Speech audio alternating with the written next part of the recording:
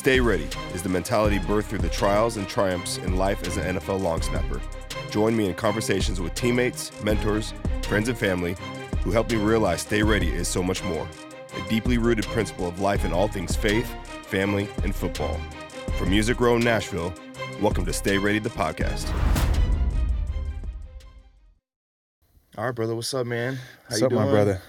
Good, man. Thanks for having me. It's right down the street from where I live. So I know. So we got Jacob Hollister on today. So last season we had your brother Cody on. Yes, sir. We got twin brothers. Really, I met Cody first because I played for the Titans and we were on the same team. And then shortly after I met you because, lo and behold, became one of my neighbors in town. Yeah. So Jacob lives right down the street. And, man, it's really been good to just recently reconnect with him. And obviously with football, you guys travel quite a bit, go back home to Bend, Oregon. And just, you guys really enjoy the off season. Oh, yeah. We definitely maximize. And I feel like we realized that last year when we took a 3-week trip to Costa Rica and we drove around the whole country, and we were like, all right, that's kind of our mark where it's like we fully maximize our time. And so we love it, man. It's such a blessing to be able to take that time and travel wherever you want to. For sure. But you and Cody are like the definition of best friends. Oh, yeah. Like you guys do everything together, right? Everything. Yeah. I mean, and when we're not together, even this last weekend, he went off to a trip to speak to these kids.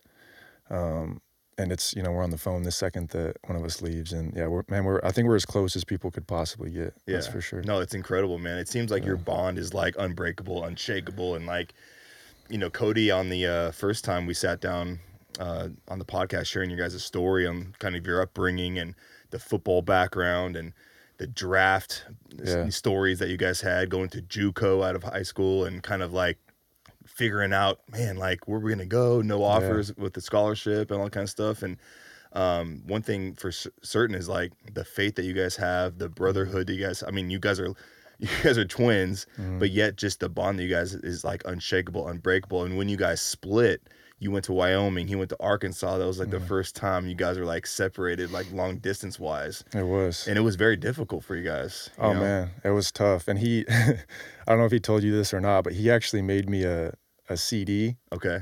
For my car, which only played CDs at the time, for when I left to Wyoming. Shout out CDs, baby. So I'm driving to Wyoming and I put this CD on, and it's just like the most brotherly, like sad songs you could ever think of. So I'm listening to this CD and I'm just like, you bastard. I'm just bawling my eyes out. It's like Matchbox 20 and those like sentimental songs. That like Hey Brother song. Yeah. Oh my gosh, man. I would have to say, and correct me if I'm wrong, maybe Cody is a little more of the emotional one. Or it depends. It depends. I mean, he's definitely, he's more sentimental. Yes, for sure. And he definitely is willing to show his emotions more, which I think is such a gift. Yeah. So yeah, it just depends on the situation, but he's definitely, thankfully, really emotional and willing to show it. And I love that about him because he's, we were like locker mates. So we played during COVID. So we were out in the bubble together. Yeah. And he was like 3 lockers down.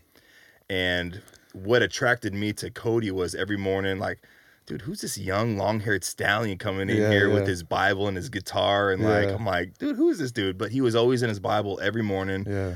And we had so much like downtime in the bubble during COVID. And you remember COVID? It was just a weird time to be playing sports. For sure. The world was upside down, but playing sports, like you really kind of spent no time together, like intimately with the team, like typically we would in the locker room. For sure. And so I just noticed him, and then our first away trip, and he and I were both on the P squad.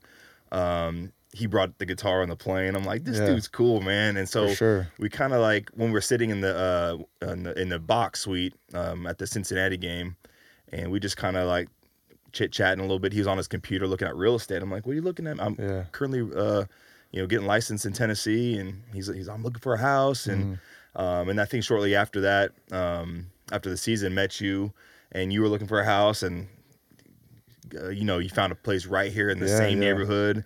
But that was kind of like my first interaction with Cody, and then we started like doing Bible studies and all that kind of stuff. It was great. Like he really helped me grow in my faith during that time, and just the time that we had one-on-one sharing the word, getting into it was been great. And you and him are no strangers to like really standing bold in faith and sharing it.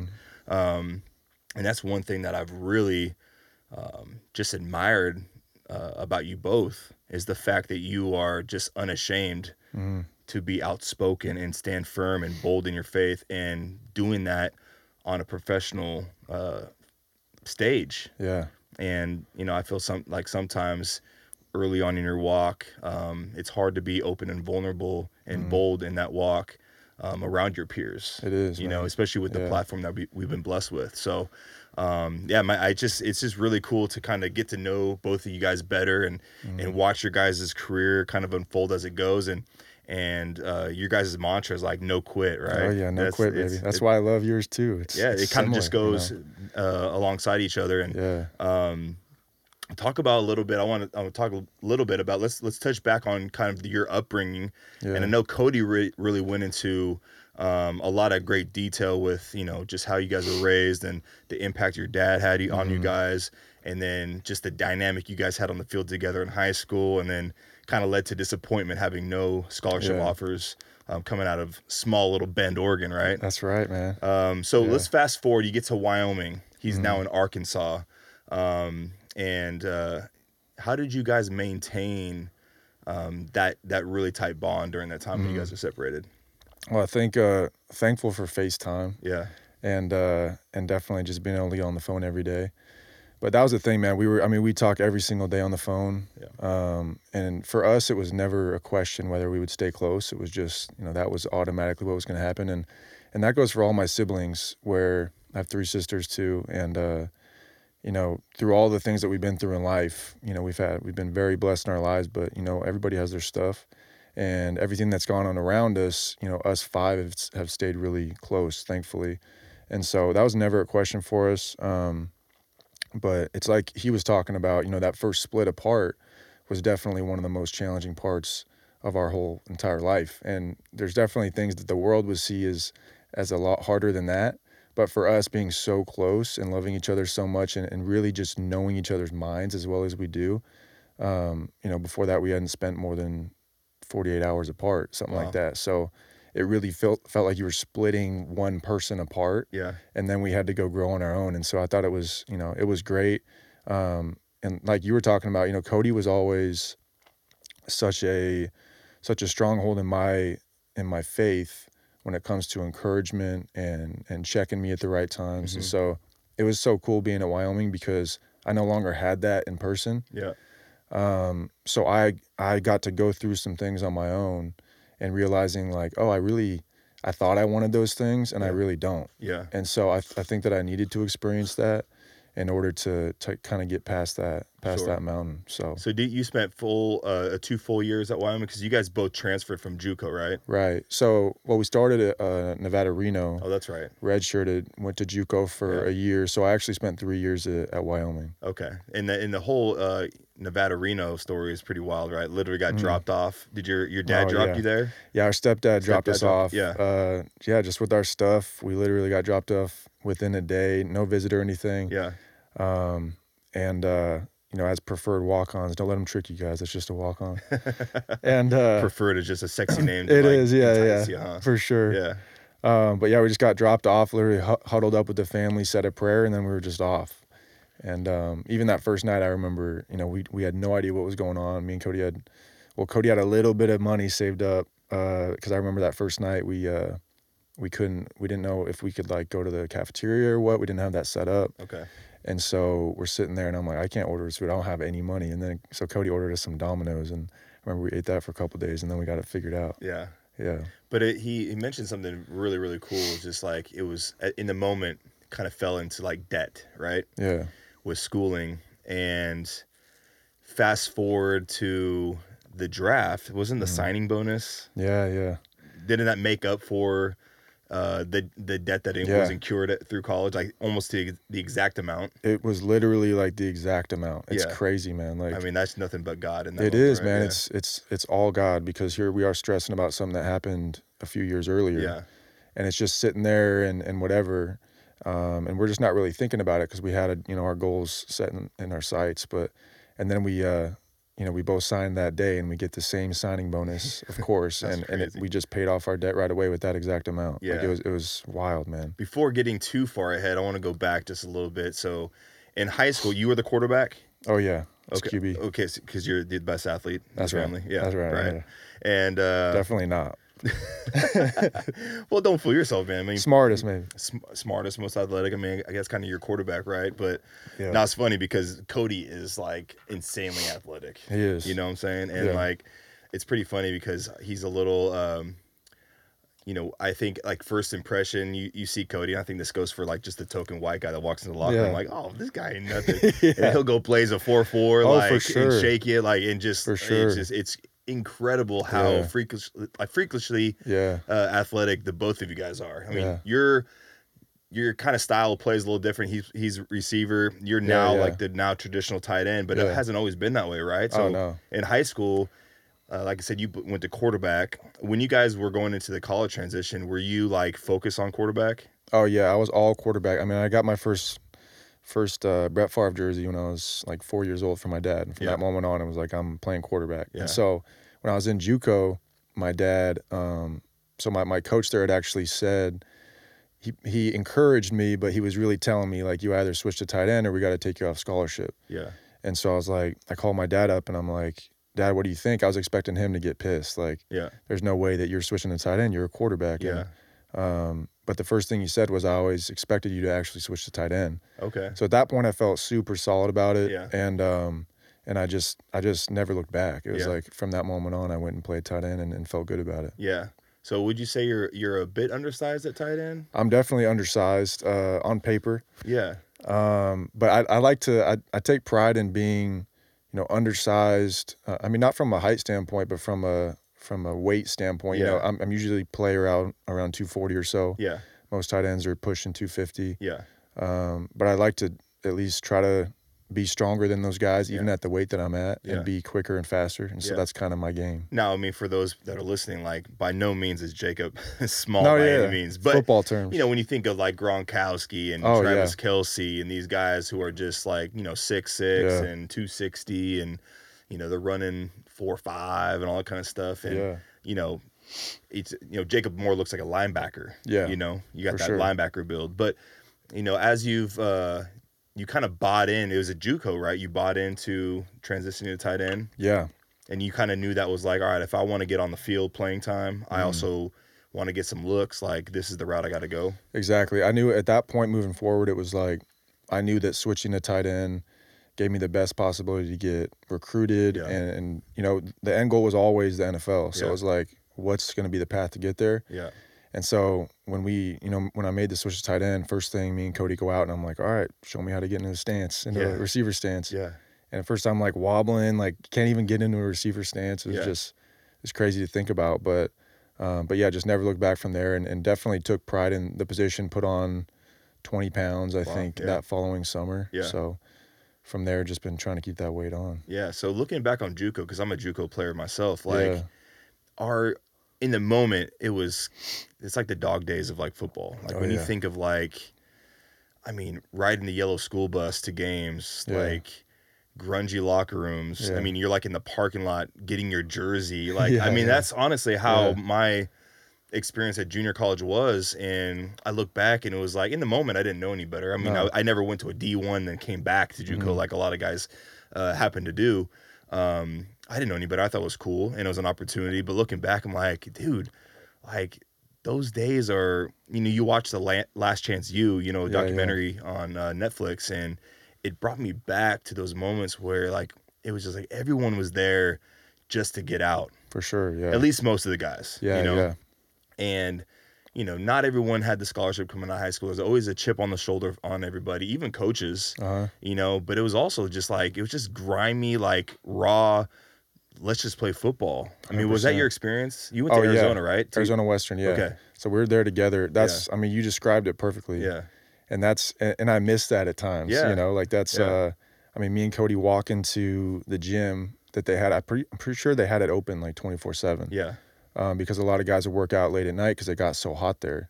And so they'd keep the lights on. We'd go, run routes, and we'd go work out at the gym, listening to Stevie Stone, my remedy. Yeah. Shout out Stevie Stone. Walking to the gym together, and those were the days. You know, it's like that was like going back to high school, like the purest form of football. Yes. When there's no money, there's no any of that stuff. Like you're just playing ball. Yeah. And like you said, everybody's trying to get out, so everybody's scrapping. Yeah. Which I also loved. It's like those guys are. It's either you don't quit or you're done. Yeah. You know? And I mean, I'll even peel back another layer. I remember we were playing Fresno City, and Fresno City was predominantly like all Samoan and Tongan players.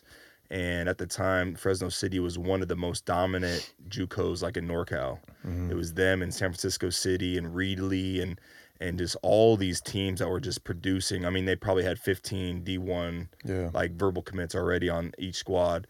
And they come out and they're talking smack off the bus, like literally off of a yellow bus, you know, talking smack. After the game, we get stomped, but like there proceeds to be like a fist fight that starts at the field, classic, goes into our locker room, and there was 30 people brawling in our locker room after a game.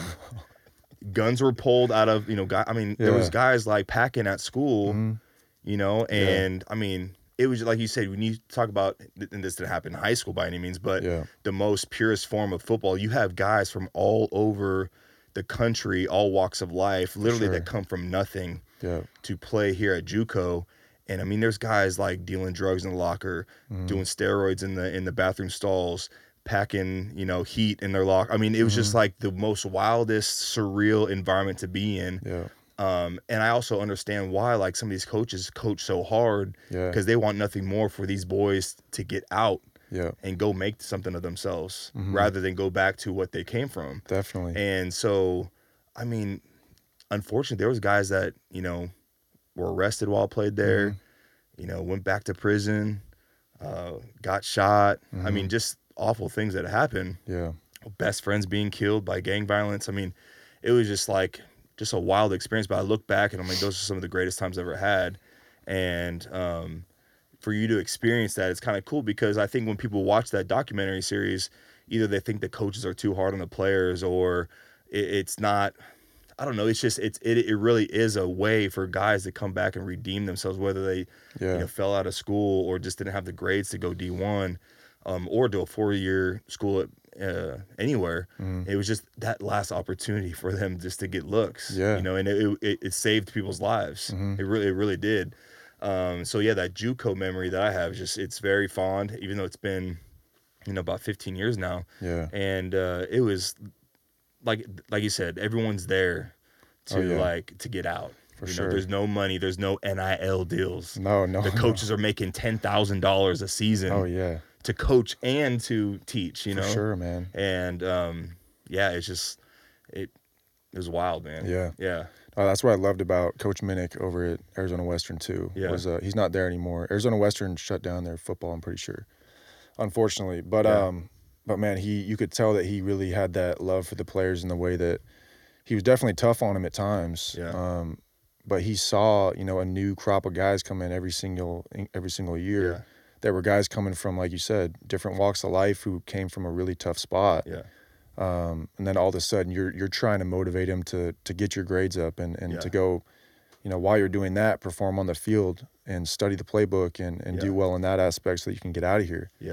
And so I'm thankful for the way that he approached that too, because, that also elevated the way that me and Cody approached everything. And I think that we were actually the only two my year to get out and sign somewhere. Which is a huge blessing. But, a big part of that is the grades too. Yeah, for sure. So you go, now we'll fast forward a little bit to the coolest part of your guys' story together relating to football. You guys have your careers are done now at Wyoming, and he's at Arkansas. Cody's at the time is injured, right? Going through the draft process. Yeah, he was injured. It was his fifth metatarsal. Okay, I think that he had. So he missed some playing time. Oh yeah, he missed at least 6-7 weeks at the end of the season. But going into the draft, he didn't do no pro day. All he did was bench, right? He did bench at pro 29 day. times. 29 times. Guys, Cody, the Hollister brothers are not. Nothing to scoff at because these boys are strong and they're fast. And like I said, Cody's a receiver and he did 29 reps on 225 at his pro day because that's the only thing he could do. Yeah, his chest was like broken for for like 20 weeks because he was just, I mean, I'm so proud of him for that, because my dad actually told us always, and even going into pro day, but he said it in general from when we were little kids, is like, stand out at something. Like, whether that's being really fast, really strong, whatever it is. Like, if you're average at everything, nobody's going to really care. But if you really stand out at something, and that's exactly what happened. You know, that made it, and that made teams realize, at least the teams that really dug into it, that when they look into his story, that he couldn't do pro day, he couldn't do the rest of the events, but he had one opportunity to show that he was working at something, and he completely maximized that. Yeah, and I think that's just, I mean, a testament to his character and just the man that he is, because like most guys would just be like, yeah, there's nothing that I can do. Exactly. You know, I'm not, you know, or they would just give up on the dream. Exactly, right? Man. Yeah. You know? You're just thinking it's done. The timing was bad, you know, whatever it is. And the odds were stacked against Cody in that situation. Yeah. You know, to even get, and it just shows, man, like, you show faithfulness, like, God's going to bless it. Absolutely. And he always does. Yeah. So how was your pre-draft process? I mean, was it looking pretty promising as far as like really getting some looks? Did you go to the combine? No, I didn't, which I was surprised at the time that I didn't go to the combine. So I was disappointed by that. Not now looking back at it, but at the time I was disappointed. Yeah. And because I had a really good senior year, I had Josh Allen as my quarterback, and he was balling too. And so, I didn't go to the combine, had a really good pro day, great numbers. So I'm thinking, and talking to my agent, we're thinking, you know, he's definitely going to get drafted in probably 5 to 7. And I had some teams saying that I was too. And so I was kind of just waiting to get my name called, and that never happened. So, you know, draft day was one of those, you know, on eggshells, just waiting to get your name called, and all these numbers keep calling in. Yeah. And then, you know, it starts to flip to, hey, man, we'd love to talk to you after the draft. And you're like, man, what the heck? Yeah. But I wouldn't change it for the world, man. It made me... So leading to draft day, you go down to Arkansas to be with Cody, right? Right. So you spend the entire weekend together? Yeah. I spent, you're talking about draft weekend? Yeah. Yeah. So it was just me and him. Yeah. We were just out in Arkansas because we didn't want a big thing. Like, we just wanted to be with each other. And there was no talk of going back to Bend, Oregon? No, man. I think that having a bunch of people around us would have just made it, I don't know. If we knew we were getting, like, you know, drafted high or whatever. Of course, yeah. But we just needed each other, like those two that had been with each other the whole time and grinded it out, you know, to go to the next step. And then we had my dad on the phone, you know, talking to him. Yeah, so if those who are listening haven't heard the story from Cody's perspective, so talk about the special moment, you know, at the end of the draft with you and Cody. Now that you're like, you went from Wyoming down to Arkansas to be with him, to share in this moment, obviously unsure of what was going to happen, right? Whether you're going to get your name called to get drafted, or you'd get that call after the draft as a undrafted free agent. But so walk us through that, man. Yeah. So, you know, once the draft ends, for those of you that don't know, then there's a huge crew of undrafted guys. And so a lot of the teams want to snatch these undrafted guys up, especially the ones that were kind of in between on not getting drafted. So Cody had signed with the Patriots already in like the 6th round because he had a good idea wasn't going to get drafted because of his injury. But the fact that they wanted him was awesome. And so he signed. And then the draft ends. I'm getting calls from, you know, about 6 different teams. And, you know, that's the first time I've been through that process. So in my head, I'm thinking, this is a big decision. You know, this is where I'm living. This is what's the tight end situation. I didn't even know what to look at. So I'm just trusting my agent with this. Yeah. And then as we're deciding, you know, I'm sitting there, and the Patriots weren't even in the conversation yet. And then because they had traded for a guy earlier in the draft, so I'm thinking they don't want a tight end anyways. But then we pray to God, and we call my dad. We're like, God, just please open a door right now that's like, we can't not walk through it. Like, we have to walk through it because it's so obvious. And then the Patriots called, like, within a couple minutes and gave me the best offer by far, like a great offer for an undrafted guy. And at that point, it was just a no-brainer. Yeah. I had to take it. So it was one of those God moments. Like, he was showing off. That's what he was doing. So the Hollister brothers are going to Foxborough. Yeah, man. We hugged it out. We were so excited. I mean, that moment is just like a treasure, man. That was. Yeah, I mean, it's a movie. It is a movie. Yeah, it's incredible. Because we'd always said in college too, we're like, all right, man, Because, I mean, we always thought we'd go pro, but, yeah, you know, other than that, we're like, okay, 3 years of college, man, then we can be back together. yeah. And we'd always say that, like, we just got to get through this 3 years. Just spoke it into existence. Yeah, and then yeah, 3 years later, and we're together. That's wild, man. So you guys both go to the Patriots, both unsigned or yeah. undrafted. Yeah. And so that's, I mean, the fact that it just happens that way, I mean, the odds of that are just the odds of twin brothers to, you know, make it to the NFL the same year out of Bend, Oregon, but yet go to the same team is like, yeah, it's incredible, man. I had no idea where New England was at the time, honestly. Right? I kind of still don't. Yeah, but it was awesome. I loved it there. That's cool, man. So you go, I mean, now, you know, you both go to New England. They're fresh off a Super Bowl win too, right? Yeah. They just won. Who was it against? Atlanta, I think. The massive comeback year. Oh yeah, so that was the year. Yeah. So we had just watched that game. Yeah. And then it was, you know, a short time after that we got the call. Yeah. So you go now. You're going into the same room as, you know, Rob Gronkowski, and who were the other Titans at the time? So it was Rob, and they just signed Dwayne Allen. Okay. Oh yeah. So we were together, and then James Devlin was in my room. Yeah. So James. But Devlin was kind of like a fullback tight end. Yeah. Type, so he was guy. Exactly. Yeah. So he worked in our room. Yeah. And that's one of my guys. He's still somebody. Dwayne and I came into the league together in 2012 with the Colts. So played with him for 5 years, and then he went to New England. Yeah. Dwayne's a great buddy of mine to this day, and we have a lot of good memories together. So I forgot that you guys were in that same room. I mean, what was it like? I mean, not only going into the same room as Gronkowski. Yeah. But dude, you got TB12 there. Yeah. I mean, what was that like?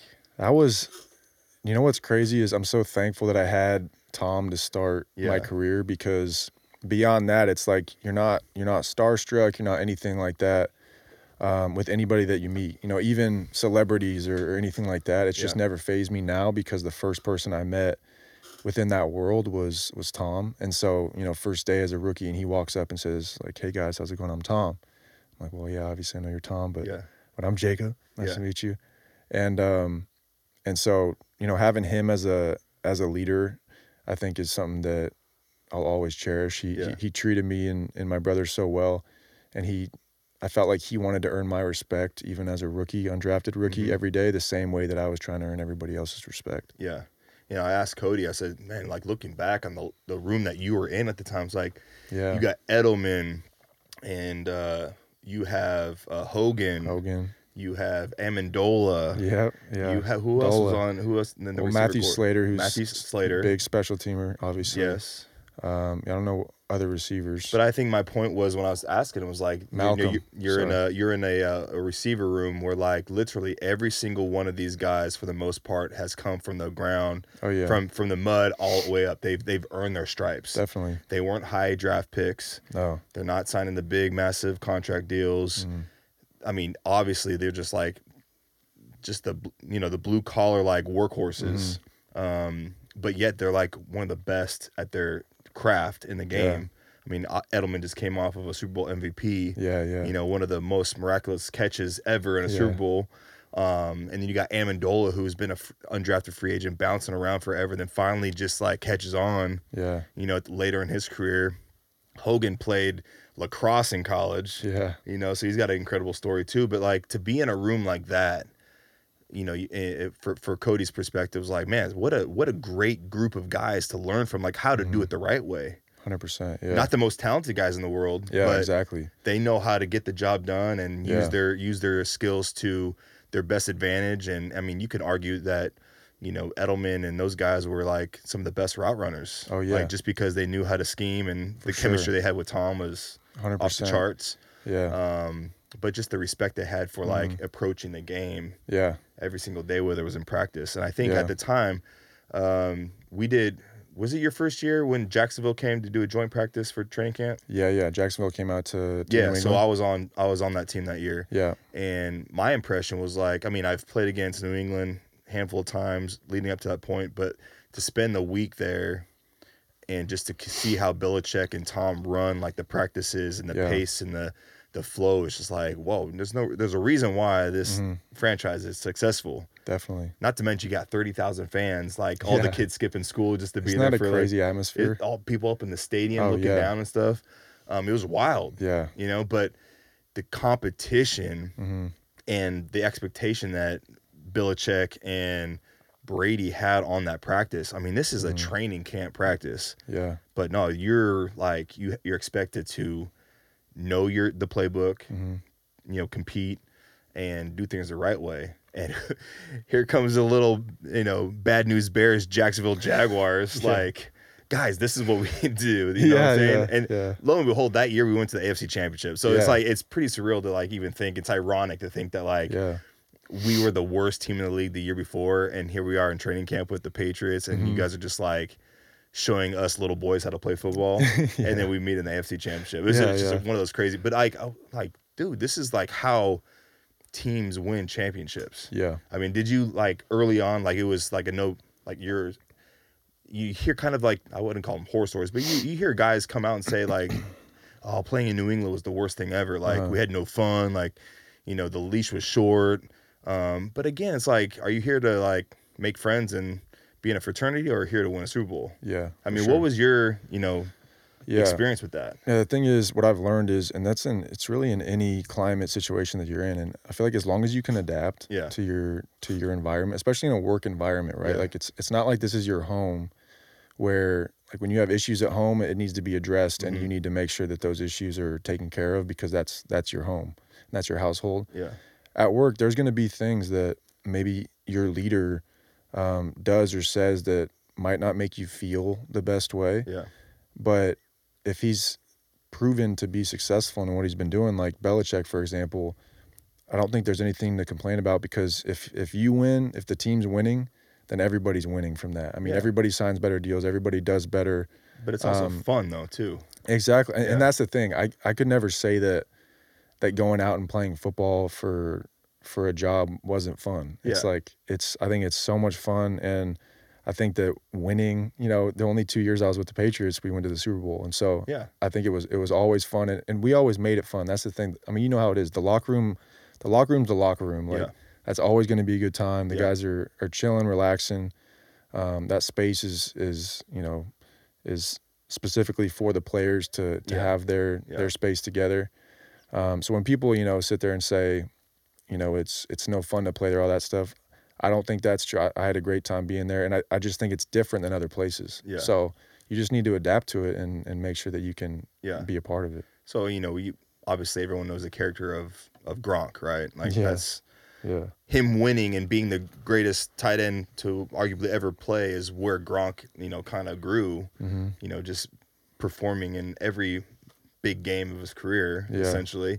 You see the character he is off the field, but yet the character on the field and then in like work mode, completely different, right? From what I've heard. Oh yeah, no, he's locked in. Yeah, and that's the thing, and that's another deal where obviously I only had 2 years with Gronk, but the impact that I think Tom has on other guys to just lock in and be willing to work and be hyper focused. Yeah, I think just is completely undervalued at times, because he just calls everybody to be higher. Yeah. You know, by the way that he performs and works, and by the way that he encourages other guys. And Gronk alone, I mean, that dude just works his butt off. There was never a time that I can remember where he wanted to take time off or plays off, whatever it was.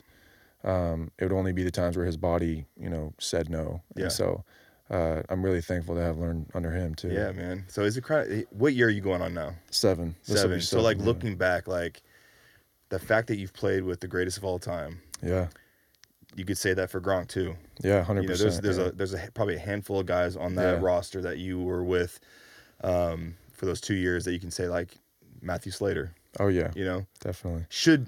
And we'll put this out there, like Matthew Slater should be in the Hall of Fame strictly just for special teams, first ballot, no question about it. Yeah, like, no question. Let's just make it happen. I mean, it's incredible what he's done. 10-time Pro Bowler. Yeah, it's ridiculous. You know, at special teams. I mean, it's just unreal that. And I think he's playing again this year, right? He is. Decided to come back. Yeah, it's incredible. He announced it. Yeah, I'm excited. I'm glad that he is. And I just think about the impact that he has on a locker room. Yeah. And I mean, another man of faith. And he had a big impact on me and Cody too. Yeah. Just the way that he was able to relate with guys while also standing firm in his faith, which I think we learned so much from. Yeah, you know? For sure. So like looking back, because sometimes, you know, I've had the honor to play with like Adam Vinatieri and Pat McAfee, and Reggie Wayne, and again, I'm not, when I say playing, I'm an onlooker from the sideline. Come on, man, you're playing. Yeah, but in the fold with those guys. Dwight Freeney, guys that are going to be in the Hall of Fame soon enough. It's just like, now that I'm in the stage of my career, looking back, like, taking what I learned from those guys early on in my career, and hopefully instilling that in the young guys that now I'm around. Yeah. Do you find yourself like having the confidence? I think it gives me confidence to lead better because I was around guys like that. Yeah. I mean, would you say that's kind of the same for you? 100%. Yeah. And that's why I'm thankful. I'm so thankful to start with the Patriots and the way that we did in such an amazing culture. Yeah. With guys that we're talking about, because the impact that they had on me, and it really just shaped the way that I thought about leadership and leading younger guys. Yeah. It definitely took me some time I think within this last 2 years of, you enter the league and you feel like you're back to being a freshman in high school. Yeah. And then it takes you a little bit to get over that hump of like, oh, wow, I am a veteran now. Yeah. I am a veteran player, because especially when you enter a new place and you want to earn everybody's respect. Yeah. But these younger players really value the advice and experience of these older players. So, being willing to share that and just stopping and taking the time to share with younger guys. And even when I went back to Seattle this year, it was nice being able to talk to some of those younger guys. Yeah. Who just wanted advice and were seeking, you could tell. And so there were some special moments for sure. And I think that's just like, we just got to tap into that vulnerability of like, all right, how much of a blessing it is for us to be in this position. Now we are that vet. Exactly. We're the OG now of the locker room, right? And when I was a rookie, thinking of like, man, that guy's been in the league for 10 years. Dang. Yeah. But it goes by so fast. For sure. And now, it's been incredible to even think that I'm now that 10+ year guy. But it's also my responsibility. I really wholeheartedly feel like it is my duty and responsibility as that 10-year vet to be, a vulnerable leader. Yeah. Whether it's in Bible study, leading those guys, hey, let's go get in the Word, let's link up, let's go fellowship, or just if a young guy, like a lot of rookies go through like these just mental struggles of like the grind and the demand of the season, that you just pull them aside for 10-15 minutes and like talk about life. Yeah. Let them know that they're not the only one in that boat. Definitely. Because everyone's struggling in some aspect of, whether it's playing or home life or whatever. Like it's a very, very stressful environment that we're put in every single day. Definitely. And young guys don't know how to really find that balance, and so if we can help them in any way, I feel like that's our duty. Yeah.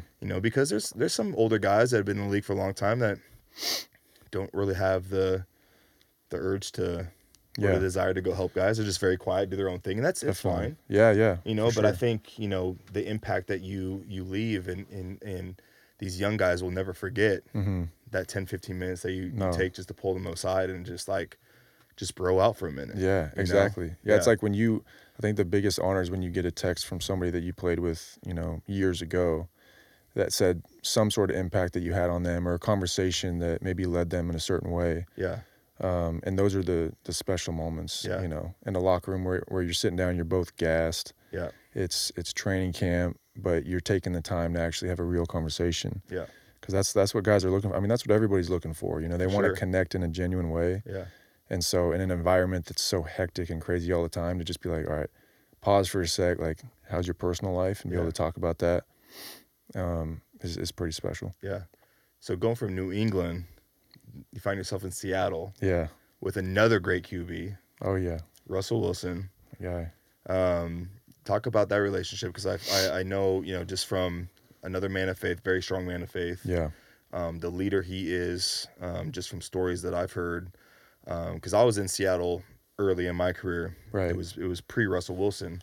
But, being a fan of that fan base, of that team, my family, a lot of my family's in Seattle. I mean, just a great charitable work that he does.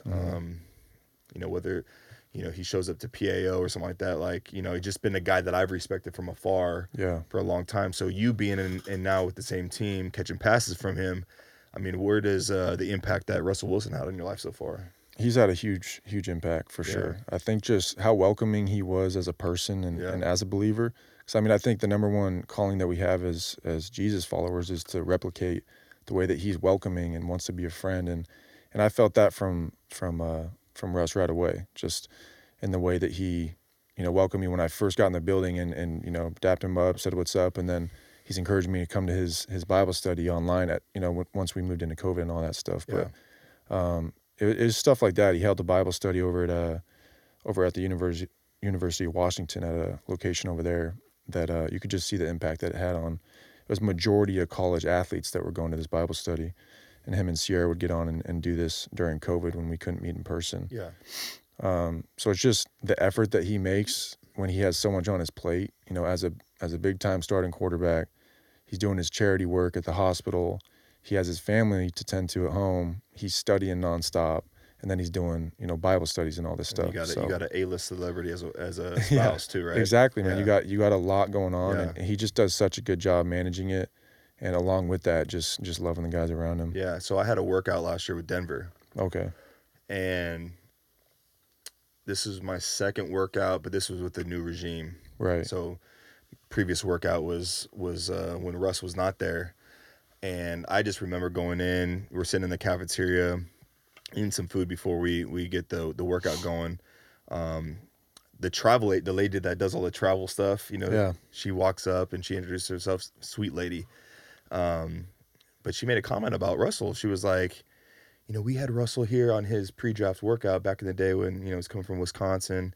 And, he at the time he came up to me, and now I'm just the old lady in the office that, arranges the flights. And he came up to me and introduced himself, thanked me for getting his flight. And, when we signed him last week, he came up to me again and said, hey, remember me when I was here?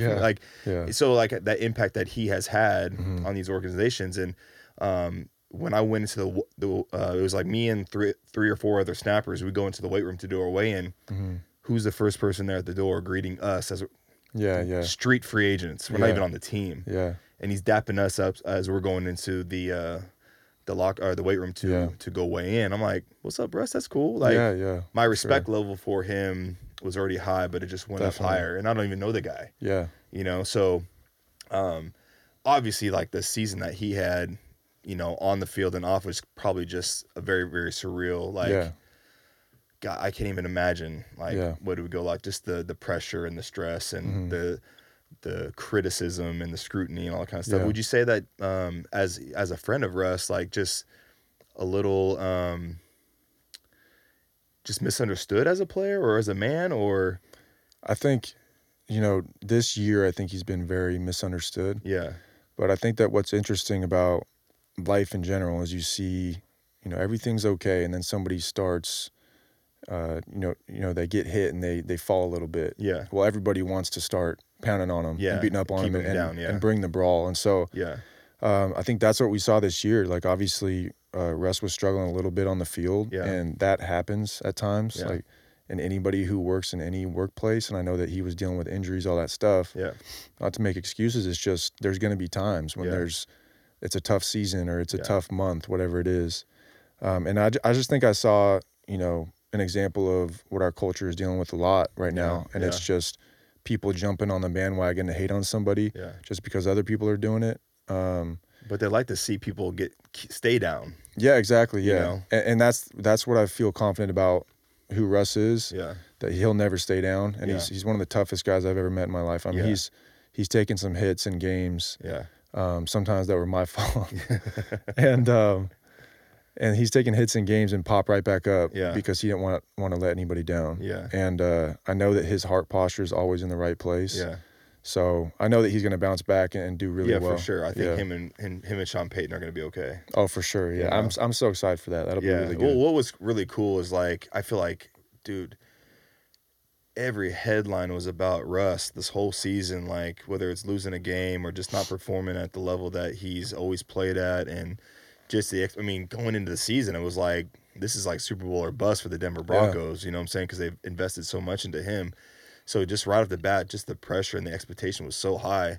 But like I said, like you mentioned, when they like to throw punches, and when a guy's down, they just kept piling on and keeping him down.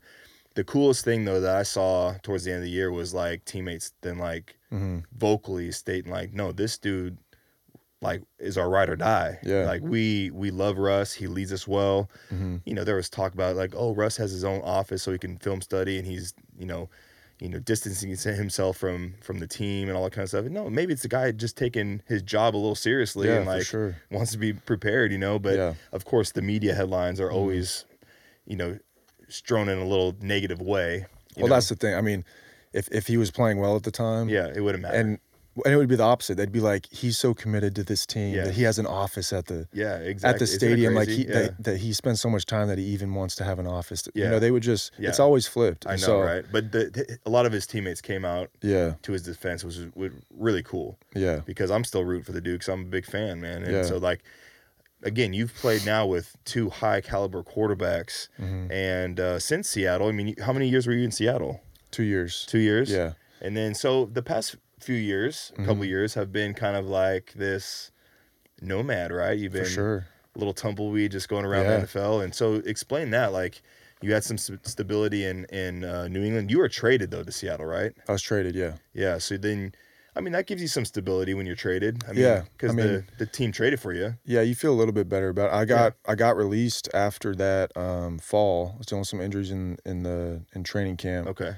I got released that fall, but they were still really loyal to me and said, sign back to our P squad. We'll sign you in 6 weeks to be active. So I said, all right, sweet. So I just signed back, and that's when they elevated me 6 weeks later. So they stayed true to their word and were really upfront there. Yeah, and so, you had a good career in Seattle. I did. Not to say that Seattle's over, because this year you ended up back there again. But But those 2 years you were in Seattle, like you played really, really well. Yeah, no, I'm really thankful for it. They gave me a lot of good opportunities, and having Russ there was obviously a huge blessing, because we had a good connection. Yeah. I know that I got a lot of receptions right when I hopped in there, and just had a great group around me. But yeah, I love my time there. Everything about it. The fans there are crazy, incredible. Man. The city's amazing, and it feels like home for me being back in Oregon. So yeah, you had a game-winning catch. I did my first game where I was really like getting some time, because Luke Wilson was playing. Okay, so you played with Luke. Another like Swiss Army, like just a guy that's grinded through for sure the league to get. I love Luke. Great career, Yeah, he's Canadian, right? Canadian. Yeah. Okay. I think he's back in Canada now. Actually. Okay. Yeah. But yeah, no, it was. I think it was the first game that I really started getting some playing time, because Luke was dealing with a little bit of an injury that game, and so I got tossed in and just take every snap. I remember my first touchdown was even a play that he was supposed to have. Okay. And then, I had the game winner that game, and that kind of just, catapulted into the rest of the season. So describe that moment, because it's a home game. So, again, you're playing in front of the 12s. Like, you can argue that stadium's the loudest in the league. It's definitely one of the top 3 loudest stadiums in the league. But the Seattle Seahawks fan base, the fans are so loud. And for you to score a game-winning touchdown, didn't like teammates pick you up and like hoist you up and stuff like that? But like it was like one of those moments like Rudy, like you were like like describe that moment. Like, how cool was that in front of that fan base, dude? Yeah. Well, that's because even going back to Russ, I remember Russ running over and being like, pick him up. Yeah. And so that's how that started. Okay. But yeah, man, that was another moment I just felt like God was showing off, because I remember actually before that game even, and I'm sitting there, and I felt like I tweaked my groin a little bit in pregame, and so I'm sitting there, and that's what I had injured previously during training camp. Okay. So it was like 6-7 weeks before that, and so I felt it again. And I was like, dang, like so I was just praying, like, God, please just let me get through this, get through this game healthy and all that. And then he did something even bigger, and I remember even in that game, I think we had a field goal to win it before that overtime. Okay. Going into overtime, and I think that we missed it. Yeah. And I'm praying, we were ahead, and so I'm praying in that moment, like, please just make it, or whatever it is. Like, I'd love for this game to be over. I'm tired, all that stuff. Yeah. Like, let's get this win. I scored my first touchdown. Yeah. And then, it got pushed to overtime. And I was like, hold on, bro. I got exactly. He's like, I got something bigger. So it was a great example just for life. I'm thinking, like, this is it. It was a huge blessing. Let's get out of here. And he's like, no, I got something even bigger for you. And so I scored that, and just seeing my teammates that were so happy for me, I think was the best part for me. You always want to, for me, the most motivating thing is making my teammates proud and respect and So getting to do that for them was pretty special. And what's cool is like it happened in overtime, because typically if that was during the game, you wouldn't have that moment to really celebrate and like bask in the moment. Yeah. You can do it on the sideline, but the fact that it's a walk-off in OT where the game is over. As soon as you score, it added to it. For sure, because now you could like really celebrate, and that's when the guys lift you up and hoist you up. I mean, it's like, that is so cool to have, because I mean, you're a Pacific Northwest guy. Yeah, exactly. I mean, did you grow up a Seahawks fan? Yeah, we did. My first game, my only NFL game was Seattle versus Detroit, and my dad surprised us with tickets. So we flew out of we were like 6 or 7 maybe. Did you went to the Kingdome in Seattle? Or I think it was the Kingdome. Okay. It had to have been. It had to have been, right? If we were 6 or 7. That was the stadium before the new one, yeah. So yeah, we went there, and that was the first game that we ever went to. I think only NFL game that we went to. Did you go to University of Washington? I don't think it was. So the Kingdome, when they knocked that down, they played at UW for a while. It might have been UW. It might have been. So you might, because but it was loud. Was a long time ago. That's all I remember. Oh, it's loud in that stadium. Okay, yeah. We were, but I think that if it was indoors, obviously it was the Kingdome. Okay, yeah, it wasn't indoors. So it was probably at UW during that transition. Okay, yeah. So it's probably at UW, but we, I think that was just like a full circle moment for me, because it brought me right back to that moment of like I was sitting, you're that little watching the Seahawks, and then here I am scoring the touchdown. Yeah, it was pretty special. Yeah, so the Seattle's the first team that I was with in the NFL as a undrafted free agent. Went there on 3 different occasions. It was kind of crazy, but always. Well, actually, my first time was. I'm gonna age myself a little bit. Mike Holmgren was the head coach. Matt Hasselbeck was the quarterback. Heck yeah. That was in 2007. Yeah. In 2010, I got re-signed there again when Pete Carroll came in and John Snyder, the whole new regime. Hasselbeck was still there too. Yeah. But dude, I worked out for the Seahawks last year. Yeah. And when Tyler got hurt. When Tyler got hurt, and this is 12 years later, bro. Yeah. And I never thought, like in my heart, I'm like, man, it'd be so cool to go back to Seattle just for whatever, like get a workout, be on the team, experience it, because I never made it when I was there the first time in 2010. I got cut during training camp, and dude, I got there and like I just felt so much anxiety because I was like reliving the stress and the emotion that I felt my first time there during training camp. Yeah. Because the smell of the facility was exactly the same. Yeah.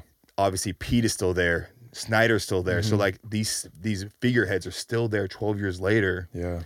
And I walk out, I wasn't nervous, but I just kind of felt like a weight on my shoulders, like, God, you brought me here for a reason, but why am I so anxious? But it was those memories that I had, because my first time there was like my first taste of NFL, and I was not prepared. Yeah. I was very raw. I did not know how to handle certain situations or the pressure, the stress. And so I was like almost reliving those dark memories, because when I was there the first time in 2010, I was just praying for the day that I'd be cut so that all that stress could just be stripped away. Yeah.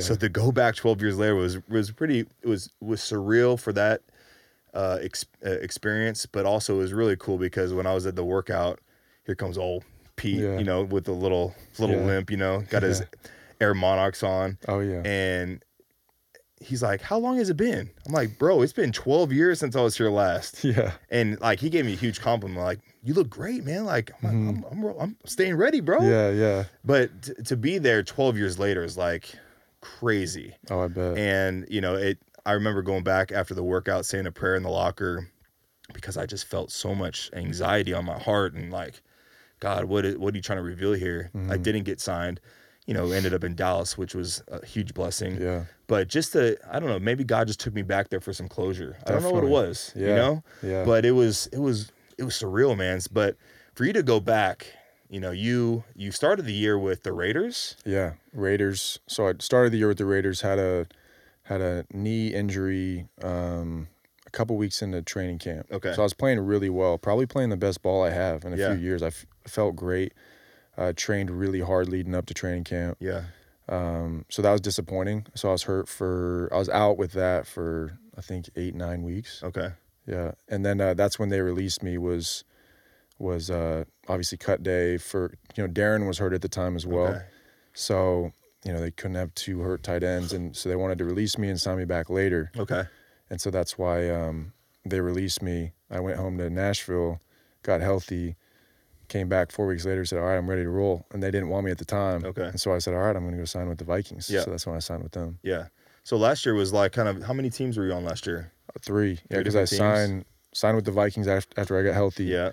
And they were great. I loved being there. It was a great environment. Coaching was incredible. Really just everything about it. But then I signed to their P squad. They elevated me 2 games. And they said that they were willing to elevate me once the Raiders called again and said they wanted me to come back and play. But I thought, playing-wise, it would be the best business decision to go back to the Raiders. So that's why I chose to go back. Okay. But you ended the season in Seattle. Right, because, the Raiders released me once Darren got healthy. Okay. It's all a numbers game. I know. There's a lot to it. Yeah. But they did me dirty. They released me when Darren got healthy. Okay. And at that point, Seattle was just about to enter and make a run for the playoffs. Yeah. And they signed me back, and so I was excited about that. Yeah. So walking back into that locker room, it had now been what, 3 years? It's been 2.5. Yeah, okay. 2.5 years. What was it like going back in there? Kind of like you were talking about, different experiences, because I don't think I felt the anxiety, all that. Yeah. But it was so much emotion. Like I walked back, I see obviously all the faces, the equipment guys and the trainers and the coaches. But it was really just like a thankful feeling that I had going back. I think the last 2 years have been so crazy, football wise. Yeah. And so I almost felt like God was just kind of softening my heart a little bit in that moment. Look what I've done in your life. It's been, I've blessed you so much, and I have you right in my hands, and like, no matter what, it's going to be okay. Like, you just keep being faithful and just keep working and don't quit on me. Yeah. And I'll always come through. And so going back there, I was just like, man, this is special. Thank you for the time that I had here. It was really incredible. Yeah, it is a special place. I mean, it's one of the most beautiful facilities there is. Oh, man, one of the greatest teams to play for the fan base on Lake Washington. I mean, Seattle's special, man. It's got a really special place in my heart for so many different reasons, very sentimental reasons and personal reasons, because I went to college and my family's from there. That was the first team that I was ever with. But for you to experience that again is really cool. So is there a potential future maybe with Seattle? I'd always be open to go back there. For sure. But I feel like they wouldn't have brought you back if they didn't like you. Yeah, no, they definitely did. And I had a conversation even as I was leaving. They have 3 guys that they like right now, but I'm always open to go back there. I love my time there. I love the coaching staff, everything. So talk about Pete real quick. I mean, we talk about Belichick. I mean, he's one of the few coaches that have survived a decade.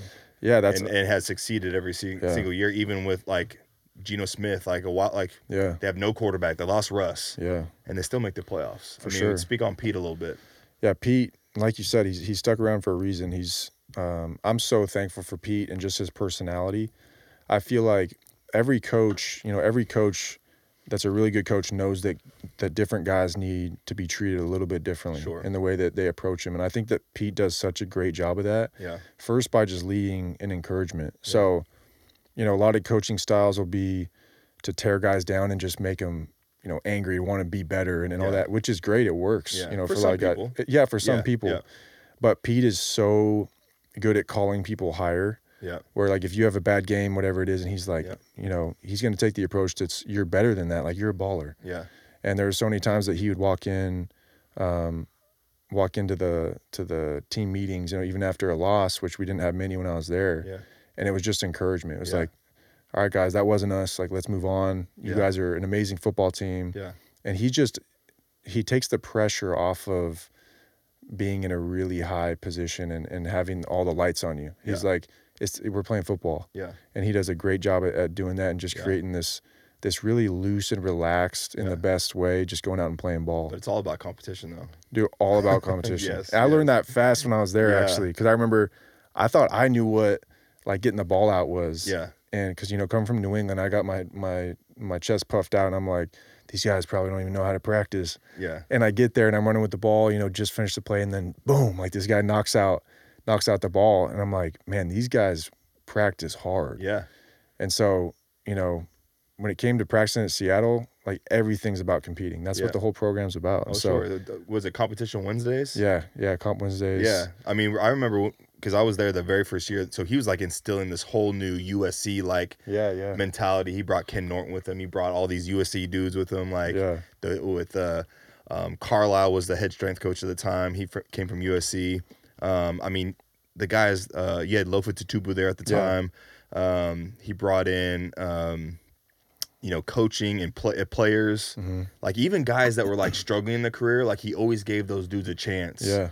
That play with him at for USC, sure. Like he has loyalty for sure. He knows like you said, maybe he knows how to relate or tap into something inside those players that can bring the best out in those guys. Definitely. But it was all, I remember competition Wednesday. And I don't know if he still does it. Do you still start with bag drills before every practice? Oh yeah, running through the bag drills. Yeah. I mean, there's it just gets the energy going. And he's out there hobbling around, throwing passes, catching. Oh yeah, catching one-handers. It's just it's a vibe, man. And people just gravitate towards that type of energy, And I've been on coaches where you just never want to even be around them because you don't even know what kind of mood they're in. Definitely.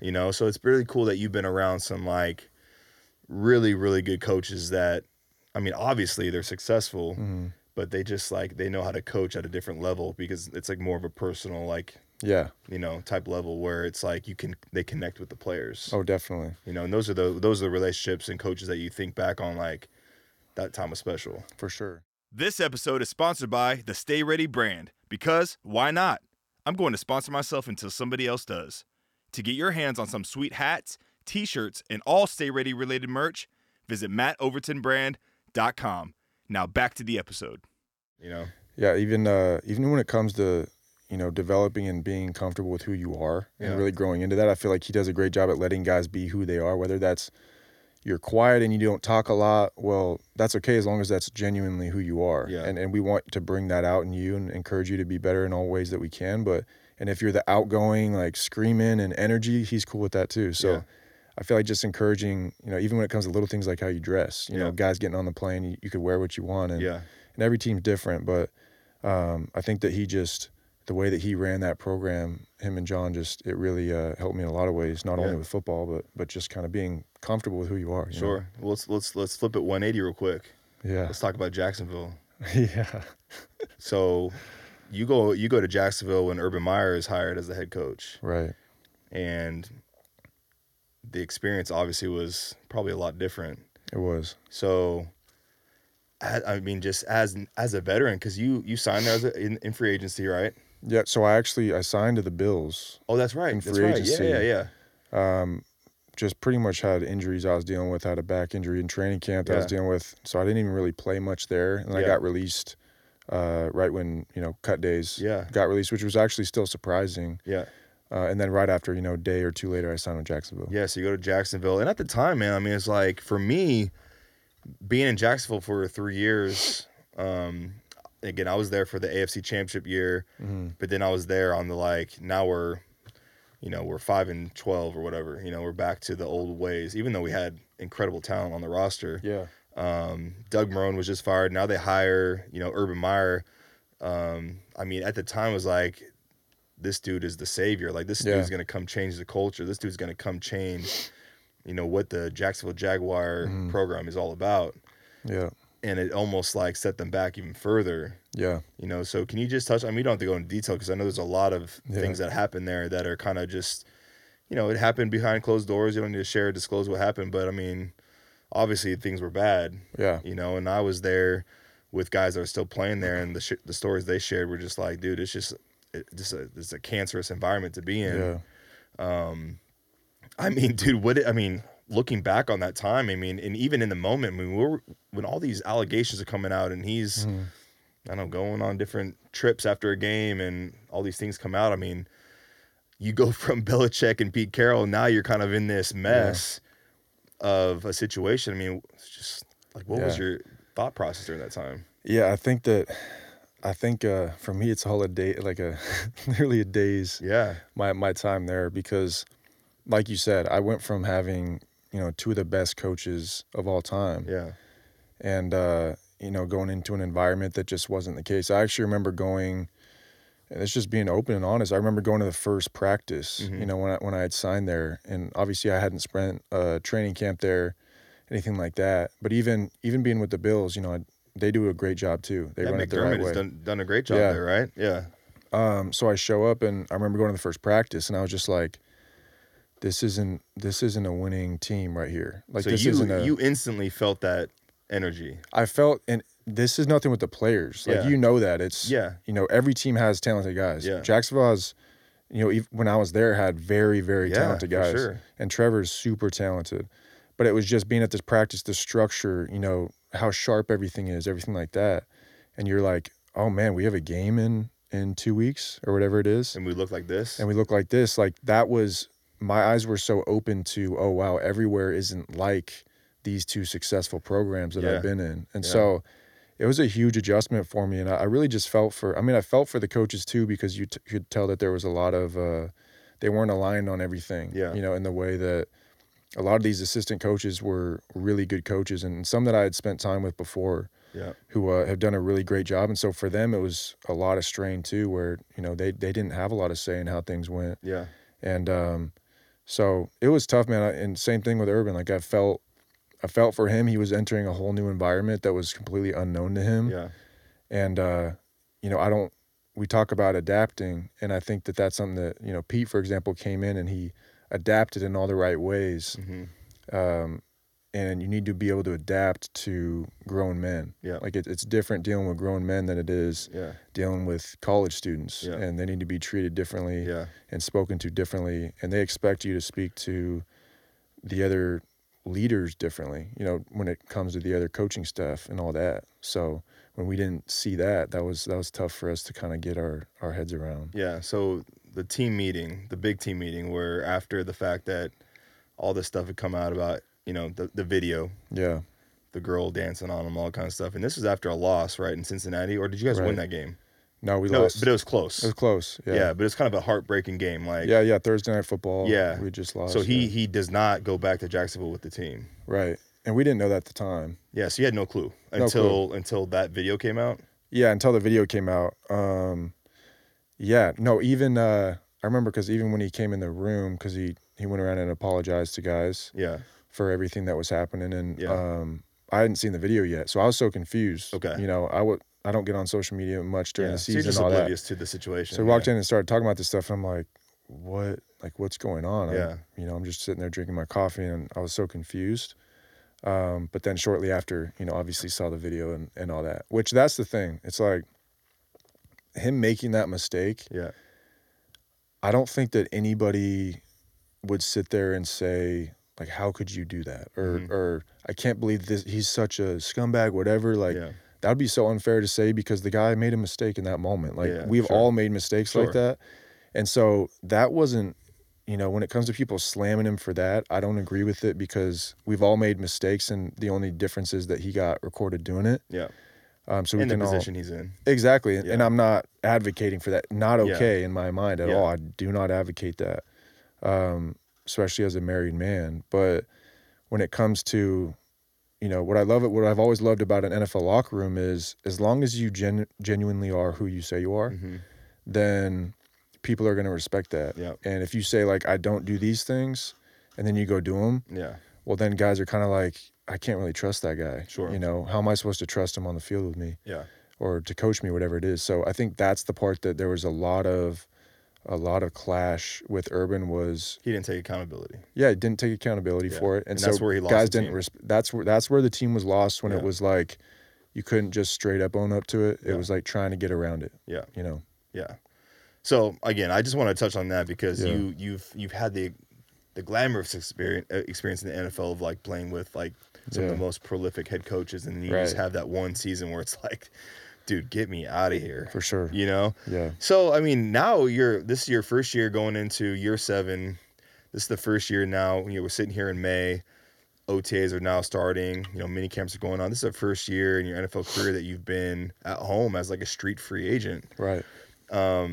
How has that been on your mentals, and, like, how has that been just kind of how you approach the season? Have you been dealing with disappointment and frustration or confusion, or are you in a season where, like, you just feel really confident about, the year ahead, and it's so early, and Obviously, now you have a little bit more free time, yeah. you know, but that call could come at any time. Yeah, for sure. You know, so touch on that, you know, because this is my world you're living in now, right? It's like every year I'm living on the street grind. We're street rats now, you know. It's like we're just, you know, it's, but you can really, there's so many blessings in it for so many different reasons.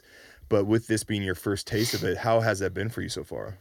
To be honest, man, it's been really good. I think that I was expecting to sign somewhere right when that time came around. And so, but that's the thing, dude. I've become such an optimist in everything that happens in life, because I look back at anything that I was doubtful about and it's always worked out for the better.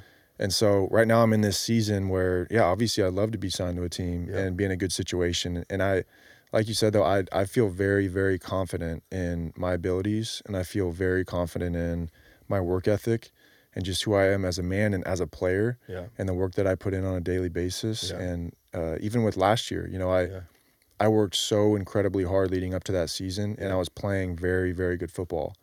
And I can sit there and look at myself in the mirror and watch the tape and be like, yeah, you're playing great football right now. And so the fact that I get hurt, get released, and then I get bounced around for the rest of the year, I can't control that. So why am I going to get upset about it? You know, it's like I did everything that I could. I controlled what I could. And so that's what I'm all about now, man. It's like, if I can control everything that I can, which I'm doing right now. And you're healthy right now too, right? Great, man. I feel super healthy. Been eating great, working out hard, training hard. And so yeah, just in all aspects right now, I just feel really good about where I'm at. Yeah, like I came into this off season like really with no expectations. Like obviously optimistic. When I didn't sign in free agency, it was kind of a letdown, but it's like, this is nothing new. Like it was like, all right, let me sulk for 24 hours and I'll get over it, right? So I think the blessing, man, it's like my trainer kind of put it into perspective for me back in, you know, March when free agency was starting. And you know, I think our desire is to be in that locker room and have that camaraderie now and be there from day one, put that first brick down, and just be there for those moments. But it's like, you don't win games in April. You know, you don't make a team in April.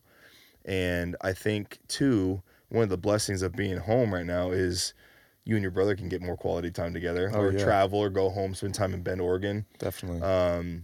Because Cody's also a free agent right now as well, right? Recovering from an injury. But it's almost like you kind of can stay in your lane right now, and you can control what you can control as you approach the day with your training. I mean, it's not like you're training any more or any less if you you know, we're on a team. It's like, no, I'm going to train really, really hard. It's probably going to be a better program for me personally, like catered to me. And it's almost like you don't have the stress. And sometimes OTAs is stressful. It can be. You know? I mean, the pads and the bullets aren't flying, you know, but you're still there and you're still being evaluated every single second of the day. For sure. They're always looking for the younger guy to take the job, you know, or the cheaper guy. And my trainer was like, man, maybe this is just a way for you to train on your program that I've designed for you. You don't have to worry about the outside noise. You get to spend time with your family, be here with your wife and your 2 daughters, and just enjoy the time, because I mean, the season really is long, especially when you start in April. We have 2 months off early, then you have another break in the summer. So 3 months of the year, you're really off, and the rest is all business. And it's also a chance to just kind of rest your body too, because I've been in programs during OTAs where those 9 weeks are a grind. Definitely. Jacksonville was a program where they ran you hard. And you know, you were in the facility 8 to 10 hours. I mean, I know there's rules in certain phases, but like they kept you there as long as they could. Definitely. You know, and there was no off Friday, Saturday, Sunday, Monday. Like, you know, it was like, we're going to work, you know, Monday, Tuesday, Thursday, Friday. So you only get that 2 days off. Definitely. So yeah, there's some blessings. I want to ask you, because you're going through this for your first time, and you know, my hope for you is like, yeah, man, you really are enjoying, and you're staying optimistic, because in the position that you're in as a tight end / baller on special teams, like that call can come at any time. And honestly, I mentioned to you the other night at dinner, which by the way was a fantastic dinner. I appreciate that. You kind of can go into a situation. Let's just say you sign in August in training camp due to an injury, because unfortunately a lot of injuries do happen during training camp. especially at the skill position. And it's almost like you can go into those situations where it's like, all right, maybe back in April, the team didn't want me, but now they need me. Yeah. And that gives you leverage. Yeah. And that gives you a little bit more peace of mind of like, all right, maybe there's not as much pressure. Yeah, there's pressure because I want to play really, really well. I want to ball out for these new coaches or the new team, or play at the level that I expect myself to play at. But it's almost like you can play a little more free. And that's been my experience, where you walk into a situation, and I've walked into a situation where I get signed on Thursday. I have a walkthrough practice I'm playing Sunday. And it's like, gosh, dang, I'm not ready. But it's almost like, all right, just fall back on your training. You've been doing this forever. Yeah. Just trust it and just go out and play free. And maybe they're not going to be as hard on you if you don't play as well as you want to. You know what I'm saying? So there's like the situation that you're in, maybe you have a little more leverage than you think. Yeah. No, I feel you there for sure. And just not overthinking, you know, like you're talking about, where it's like, I feel, because I experienced that this year for the first time, where, well, I guess last year too with Jacksonville, showing up and you know, you're playing within a couple weeks. Yeah. But I think once you have, you know, once you know how to be a pro, obviously, so entering year 7, it's like I at least have an idea of the majority of the offenses in the league. Sure. So I know that I can at least plug in somewhere and be a part of that offense, however big they need to be, need me to be in that offense. And then special teams is obviously, you know, going to be the same for the most part anywhere that you go. Yeah. And so I think that, having the confidence in that, and then knowing, to be able to just plug in somewhere and get going. Yeah. And like you're talking about, I mean, once the season starts, it's like all the mental games and all that don't really matter. Like all the preseason, all the hype, all the hype of the draft and free agency, all that stuff. Away. It's finally a way where teams are just worried about winning. Yeah. And so I'd love to just be a part of that for a team. Like you just show up and it's like, okay, now we're just playing ball. Yeah. We're not talking money. We're not talking contracts. We're not talking who are you signing, who are you not signing. Now it's just like, okay, oh, you need me to come play? Like, I'd love to come play. Yeah. You know? Yeah, no, it's so true. And it's like, there's just a lot of, like, I don't know, there's just a lot of peace in not being with a team during this season.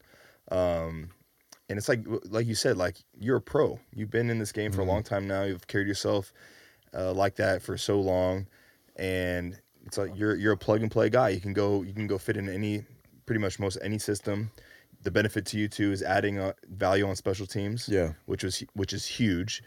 Just being that role guy as well, and because dude, everybody needs a good. What do you play, guard or do you play wing on punting? I play it all. I've mainly played tackle and wing. Okay, I like throwing some cuts there. At do you prefer to be on the right side or left side? I really don't care, actually. I've been on both. So with there's guys that are like, dude, I will not go to the left side. Well, what I love is that with New England we had the switch stance. Yes, you had so the outside foot was up, and so that made me comfortable with both because I got so used to just flipping and switching, and so and then Seattle, I was all over the place too. Yeah, but I mean, the stock that you have right now as a free agent has got to be high because of the fact that a lot of people don't understand the value of a guy that can not only contribute offensively or defensively, but can be a core player on special teams. It's huge. Yeah, and that's I've taken so much more pride in because, you know, I started playing a lot on offense in Seattle, and I was actually still playing special teams at the time. Yeah.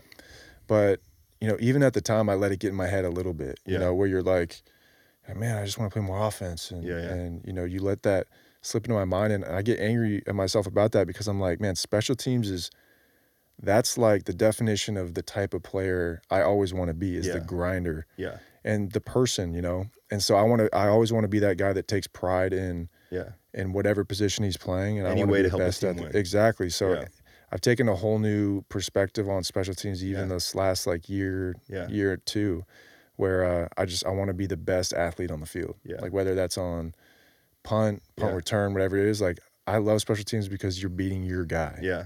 It's one-on-one battle. It's one-on-one, and it's obvious who wins and loses. Yeah, and not to say you're getting older, but you are getting older in the league, right? So you're entering year 7. It's like people don't quite understand. Like the longevity of the NFL player is so short. But in our world, it's like now the 7, 8, 9-year guys, like those are the guys that you hope are on your team because a lot of the rosters now. Like my boy Luke Rhodes in Indy, he's a long snapper. He's 30. He's the oldest guy on the roster right now. Wow. Isn't that crazy? That's so crazy. And it's like the rosters just seem to get, you know, they're just getting younger and younger and younger.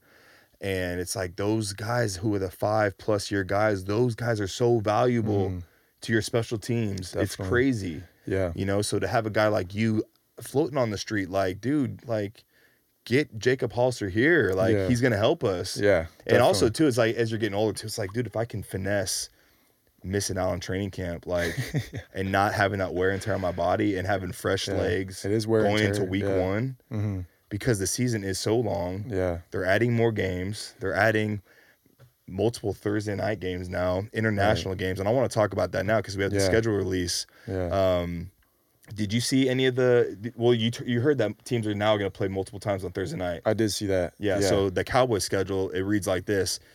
There is a phase where they're going Sunday night to Thursday night. Okay. Oh, no, they're going Thursday to Sunday night. Okay. So they're playing 2 Thursday night games in a row. And then they're going to Sunday night football. So they have 3 primetime games in a row. And you know, Cowboys traditionally always have the most primetime spot. I think they have like 10 primetime games. Yeah. But they're doing Thursday. And that's fine because there's a full 7 days in between each game. Yeah. But, you know, thinking about that when they're proposing that, hey, teams are going to play multiple Thursday night slots, already guys are against playing on Thursday night because it's a short week. Yeah. But the added bonus is you have the little mini bye week attached to the tail end, especially if you win. For sure. You know, if you win and it's a home game, it's like, hey, go home, I'll see you Monday. Oh, yeah. Or I'll see you Tuesday. Yeah. You know, so it's a blessing. And how your bye week falls with Thursday night game, you may have a 7-week bye, and then you play Thursday night on week 15. So it's like, thank you, Lord, like right before you make that playoff push. Right. Yeah. So what are your thoughts on Thursday? What are your thoughts on playing on Thursday night? Yeah. Then what are your thoughts on playing multiple Thursday nights? In general, I love playing on Thursday night. Okay. I love night games in general. There's been times, I mean, when I was in Seattle, we played a Thursday night game. I think it was like towards the end of the season, week 14, 15. And obviously my body was hurting at that time. I was taking a lot of snaps, making a lot of catches each game. So I'm waking up on a Sunday or a Monday, you know, afternoon, and I'm, you know, feel like I got in a little car wreck. Yeah.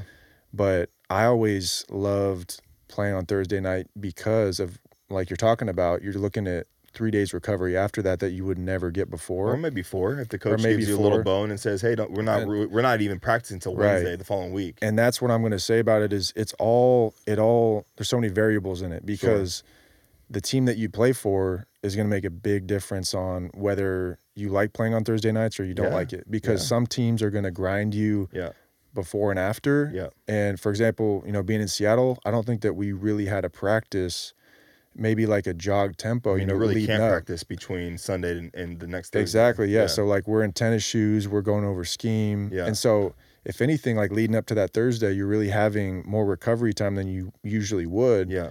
And then for some guys who are overthinkers, like you're just playing ball. Yeah. Right. So it's like, you know, obviously somebody who's injured at the time, whatever it is, and there's always a limit. Like the 2 Thursday night game thing, you know, especially I feel like as they're just trying to add more and more, I think it's just going to piss guys off because again the structure, looking at the Cowboys, and this is just the Cowboys in particular, but they're doing Thursday, that's fine because it's back to back. You have a full week. So it'd be a little different, and I would be interested to see how it plays off if that Thursday was like week 2 exactly, and then they added again. So is that week the 10. only Is that the only? I don't know if that's the only team. They just put it up on ESPN today because, you know, they have the most primetime spots. But they're going Thursday, Sunday, and then having that Sunday night game at the tail end, that gives them another half day of quote unquote recovery. Yeah. You know, so it is interesting. The other interesting thing too about this year is the international games. Yeah. So you played in Mexico City and you played in London. I've played in London 3 times, and then I went to Mexico City once with the Chargers, but I did not play. So, I mean, playing in London, I mean, it's like, and did you play with Seattle? So you did the full, like, coast-to-coast trip? So it was just when I was with Jacksonville and then last year with Minnesota. Okay, so I did Jacksonville twice and one with Indy. So the travel's not bad. It's like a 6 or 7 hour flight from Jacksonville. Yeah, it's not too bad. I think and you typically what you do is you practice Thursday, you leave Thursday night, pop an Ambien to sleep all night on the plane. You arrive at like 6 a.m. London time, get on a bus, head to your resort, and go to like a little jog through. They really want you to stay up all day. Yeah. Like, don't take that nap of death, because once you fall asleep, dude, you're not getting out of it. Exactly. Because the time change is what, 6 hours? I think it's 6 or 7 hours. Yeah. And you know, you get there and you're like, all you want to do is sleep, and hopefully you slept on the flight over, because if you didn't, you're going to be even like, oh yeah, you're done. Worse condition. Yeah. And then Saturday, it's like you get there Friday morning, and then Saturday is kind of when you kind of have that normal day where it's like, all right, wake up at a normal time, you know, do your breakfast, lunch, dinner, all that kind of stuff, and that's kind of more of a mock game. And then you play on Sunday, and it's weird playing on Sunday because it feels like you're playing so early in the morning. Like our internal clock, I think it's like 6 or 7 a.m. Yeah. You know, and then, I mean, it is hard on the body. That was my experience, where it was like I felt kind of slow and sluggish and all that. And I know teams in the past have gone out there like a full week to acclimate. Jacksonville, I think, has been obviously over there the most because they go over there every year, but they do the Thursday to Sunday thing. I mean, did you feel like? I mean, it's a great experience. Don't get me wrong. It's really, really cool playing at Wembley and playing in front of like a new fan base that's like a soccer style environment where it's loud and crazy and everyone's wearing a different jersey, and it's just kind of weird because there is no from like different teams. Yeah, it's like no home fan base, but they're just cheering for everything. Yeah, especially on the kicks. They love kicking kicks. Yeah, especially in Mexico, we noticed that. Yeah, right. They cheer for the field goals and kickoffs, but yeah, I mean, your thoughts on international play? I mean, obviously they're expanding it. Yeah. So do you think it's just going to continue? I think it's just going to continue to expand. Yeah. Now they're going to Germany. I feel the same way. I feel like because they're realizing, well, one, that fans love having us travel over there and play. Yeah. And the other part, obviously the money side of it, of like, you know, getting teams, you know, paying these teams to travel out. Yeah. So obviously there's, you know, it's the same thing. There's got to be a limit at some point on like the wear and tear of having these players travel so much. And I don't think that people really think about it. You know, you turn on your TV on Sunday and you see, okay, they're playing a game in London. Like, that's awesome. But you don't realize that 4 days leading up to it was definitely a grind. And teams, I mean, we're definitely, you know, spoiled in the way that we take care of it and travel and the food that we get, all that stuff. But it's definitely just something to consider. You know, Mexico City's easy because there really is no time change. No, they did a great job when we were at the Patriots because we played in Denver. And you stayed there, the elevation. Stayed there the whole week, and then we went and flew to Mexico City to play. So they and that's what I'm thankful for, at least in the scheduling. They usually try to think about those things, and like you're talking about with the Thursday night games. But no, they did that really well when we went to Mexico City. I loved playing there. It's cool, man. But it's so you don't realize it when you're there in Mexico City, but it's the highest elevated stadium I think in the world. Yeah, I don't know what the elevation is like. 10,000 feet above. I think they were saying it was above Mile High Stadium. Yeah, right? it's significantly different. So that's why I think teams will go train or stay in the Colorado. So like we went to Colorado Springs with the Chargers. We stayed at Air Force and we practiced there leading up to Mexico City just to acclimate. Yeah. Acclimate. I mean, they say it really doesn't do anything. Yeah. But I think for the sake of like preparation and mindset, like we're going to practice for 3 days at elevation, and then we're gonna go play in elevation. But it's a soccer stadium. Yeah. And when I was there, were you in the locker room where you had to walk forever to get to the field? Like it was like this little grandstand, like makeshift tunnel that they made from the locker room, and it was like you didn't want to go back during halftime because it was such a trek uphill. Yeah. No, I remember that. Yeah. Big downhill, right? Yes, big downhill, and all the way back was awful. Yeah. I remember that. But Mexico City's cool. But again, the time change, I think, it's the same. I think it's the same. As like mountain time, I think. Yeah. Yeah, so there's really not a big difference. But Jacksonville's playing in London twice this year. They're playing there twice? Yes. No way. Yes. So I think they have considered a home game there. Okay. Because typically what they do, they vacate a home game.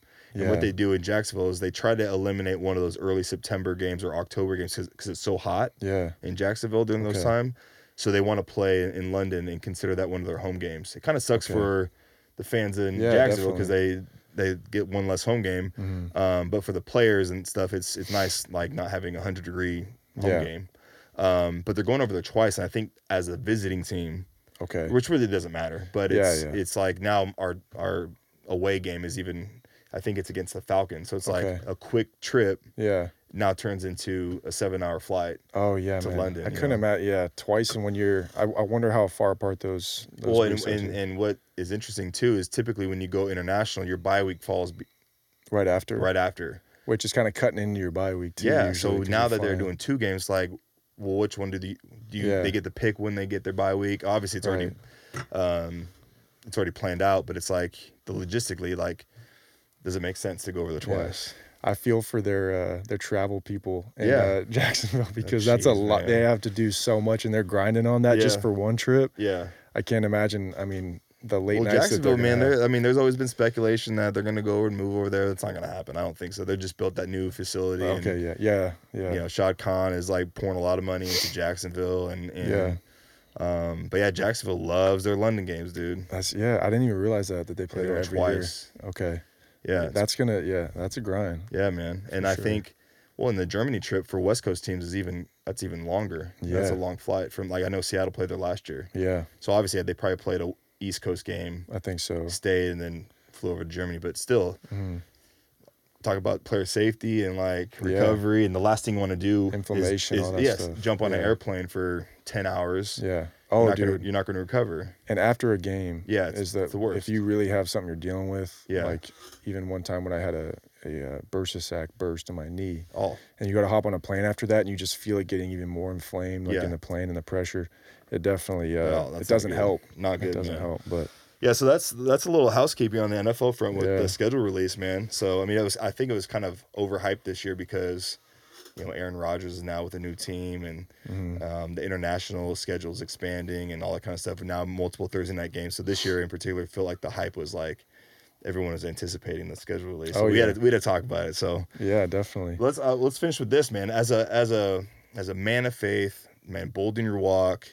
How has it been just being open, vulnerable, and just like truly, truly committed to just being bold in the NFL? Yeah. When it's like, it's not taboo, but it's there's places where I've been that we don't have a full-time pastor.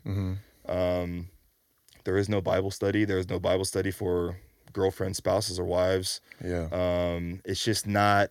It's not a priority for that organization. And then there's places that I've been to where, if you have a full-time pastoral guy on the team, and you're always fellowshipping and like just you could feel like the Holy Spirit just working in the locker room. But as a believer, man, how have you been challenged? And how have you been, I don't know, like for me, being a disciple on a team is like the greatest honor. Yeah. And position to be in. Yeah. Football's great and we love to play, but being the old vet and being a disciple is way more important. Yeah. So how have you navigated through your faith with being in NFL? I mean, I think it's been a process just like anything else. Like entering and we're talking about guys like Matthew Slater. Yeah. That have had a huge impact on my life. Yeah. And honestly getting to be back with my brother too after college and having that 2 years together where I was leaving an environment where I wouldn't say I walked away from my faith. I would never say that. But definitely a time where I was kind of living on my own a bit and didn't have that check with me constantly. Yeah. And so getting to be back with my brother and somebody that's holding you accountable, because it's easy when you have cheerleaders around you, right? Like, I don't mean literally. I mean, people in your life who are patting you on the back all the time. Patting you on the back and just encourage you, like, you're the man. Like, oh no, you're such a great guy. Everybody makes mistakes, all those things. But you need people who are going to call you out. Yeah. And or really check on you too. Really check on you, genuinely check on you. And so I feel like I've felt so loved by the people around me in a way that I feel so comfortable in myself, and I feel so willing to share my story and the impacts that I've had on my life by others. That just opens me up to be able to share with other people. And so it's like I was saying earlier, man, like my favorite moments in my career usually just go right back to sitting in the locker room and my locker mates and talking to them and having real conversations. And even, I won't say names, but like even this last year, and one of my teammates, he was having arguments on his phone every day, with his girlfriend, whatever it is. And he's like, man, we didn't even know each other. I had just showed up, and he's like, I just feel like you're somebody I could talk to. Like, can I talk to you about this situation I'm in? And to be able to have conversations like that last an hour, texting and checking in on each other, it's like, those are the moments that I'll hold for life. That's what motivates you to really live out your faith and be able to share with guys, because everybody's searching for it. Yeah. And you can either choose to be the vessel that's sharing with other people or not, And so, I mean, Esther, that was her story. She chose to walk faithfully and do the hard thing. And in return, you know, she was able to be the vessel that furthered the kingdom. That's awesome, man. And I mean, I feel like, you know, we get the prayer at the 50-yard line after games, and like that's something I always look forward to, is that like 60 seconds of like just fellowshipping with the other team and like seeing, you know, former teammates and buddies of yours, you know, and a time just to hug somebody and say, I love you, man. How's everything? Good game. See you later, kind of thing. And but honoring the Lord in the moment, you know, victory or defeat, you know, and you know, those fellowship times where it's Bible study or the chapel before the games, like, man, those are like some of the best intimate settings that we can do. And John Fausel, aka Bones, our special teams coordinator in Dallas, was, I mean, he didn't lead a chapel by any means or a Bible study, but he did a quote unquote fellowship every Saturday night. We'd have root beer floats and like we'd play poker, or like we you know, pop a shot. We would do like all these little fun games just to break the ice, have fun. But we would talk about life, man. Talk about like, dude, guys are going through divorces. Guys are struggling being parents, and you know, struggling in relationships. And guys just come in there and just naturally just like get vulnerable, and it's all because of his leadership. And like, but those are the moments that you just like, you love about athletics. Definitely. You know, those moments where you can just like really like, hey, forget about the stress of the game tomorrow. Let's talk about life. And it's just like, it's beautiful. Yeah. You know, so to be in this position as a disciple and to be called to lead like spiritually in the locker room. I mean, because every locker room needs that light.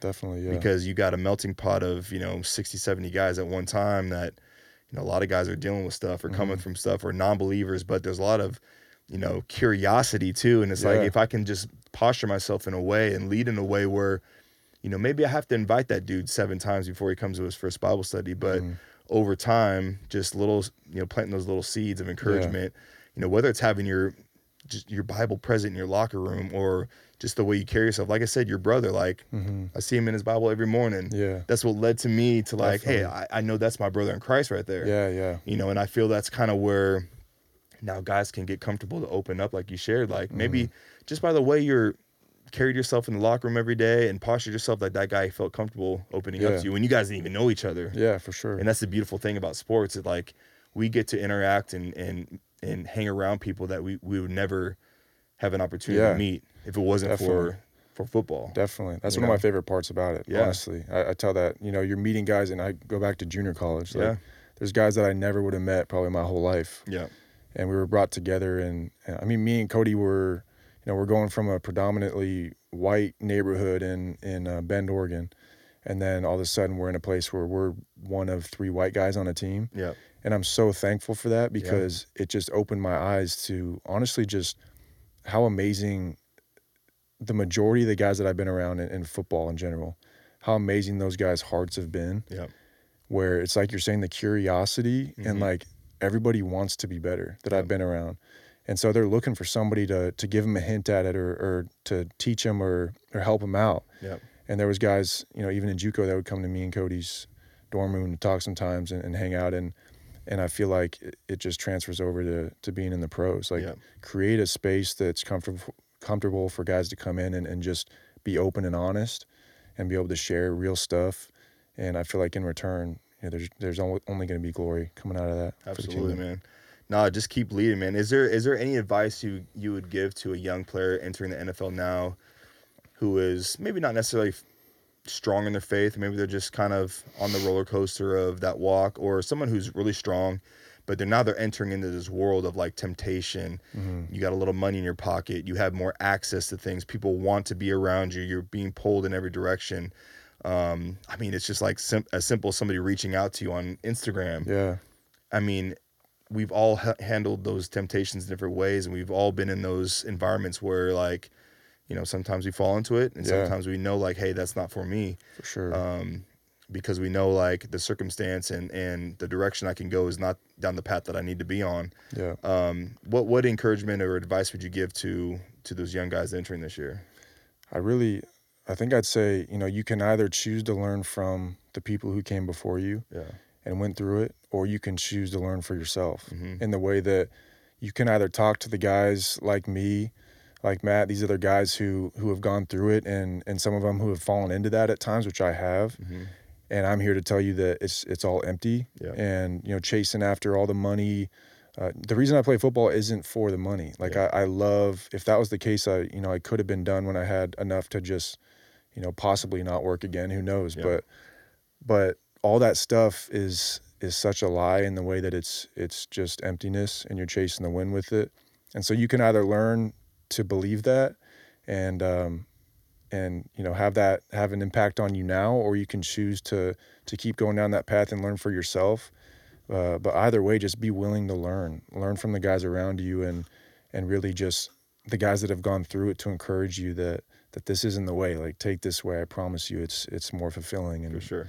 And it's much more fulfilling in life in general. That's great, man. Well, I appreciate you sharing that with us, man. And one last thing, dude. So I've been collecting sports cards now for a little while. Okay, I didn't know that. That's dude. Awesome. And so like my favorite players that I collect, that are big time guys, whether it's in baseball, football, or basketball, but I also collect my boys and teammates. Okay. And dude, I scrounged the internet. Like I was scavenging through eBay and all that kind of stuff. And dude, I found some Jacob Hollister cards. No way. Yeah, dude. That's awesome. So the first one I got, and this is actually out of Optic Contenders. Okay. What year is this? So you're 2017 Contenders football. And this is your rookie ticket. Heck yeah. Do you remember signing this? I'm gonna show this to the camera. Okay. So this is Jacob Hollister's rookie auto out of Panini Contenders football 2017. Heck yeah. Do you remember signing these? I remember signing it because, like we talked about, is that? Can you authenticate that for me right now? That's me. That's you. I remember sitting there next to Cody signing these at the little dinner table we had about this size. Really? And I was signing this because I think they paid me like $1,000 to sign, like 1,000 cards or something. Yeah. And I was like, heck yeah, dude! Yeah. Like I was so pumped. So did your brother sign any for you? No, he didn't. Okay. Yeah. No, this is me. Yeah. But that's wild. Isn't that cool? So I found that on eBay. That's amazing. And then I found this other one from Seattle. This is a score gold, so it's out of it's out of 50. Okay, so 48. That's your jersey number too, I think. Right? Yeah, 48. Yeah. So in the card world, so this card is numbered to 50. Okay. But it's 48 out of 50, so it's a jersey match. Oh wow. Yeah. Okay. So this is a score gold. Yeah. Jersey match. I remember that play specifically. Actually. And it's I believe this is 2019 because it's the you got the 100-year anniversary logo on the jersey. But yeah, you got looks like you're against Falcons.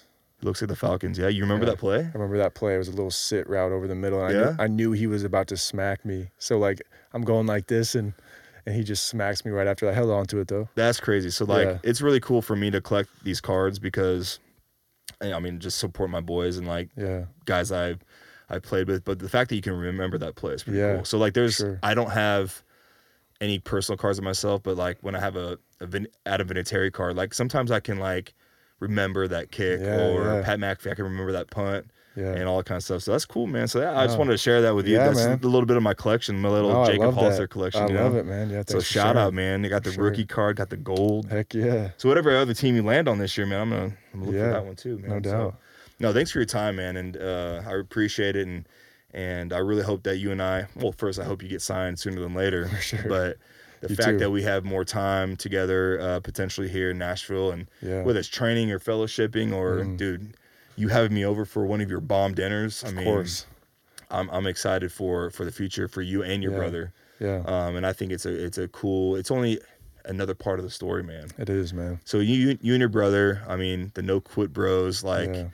You guys are inspiring. You keep leading just by the way you love people, how you carry yourselves, how you train, and you just are always optimistic. Yeah. And I feel like no matter what, you guys are going to succeed, whether it's on the field or off. And I'm excited to see what God has in plan for you guys.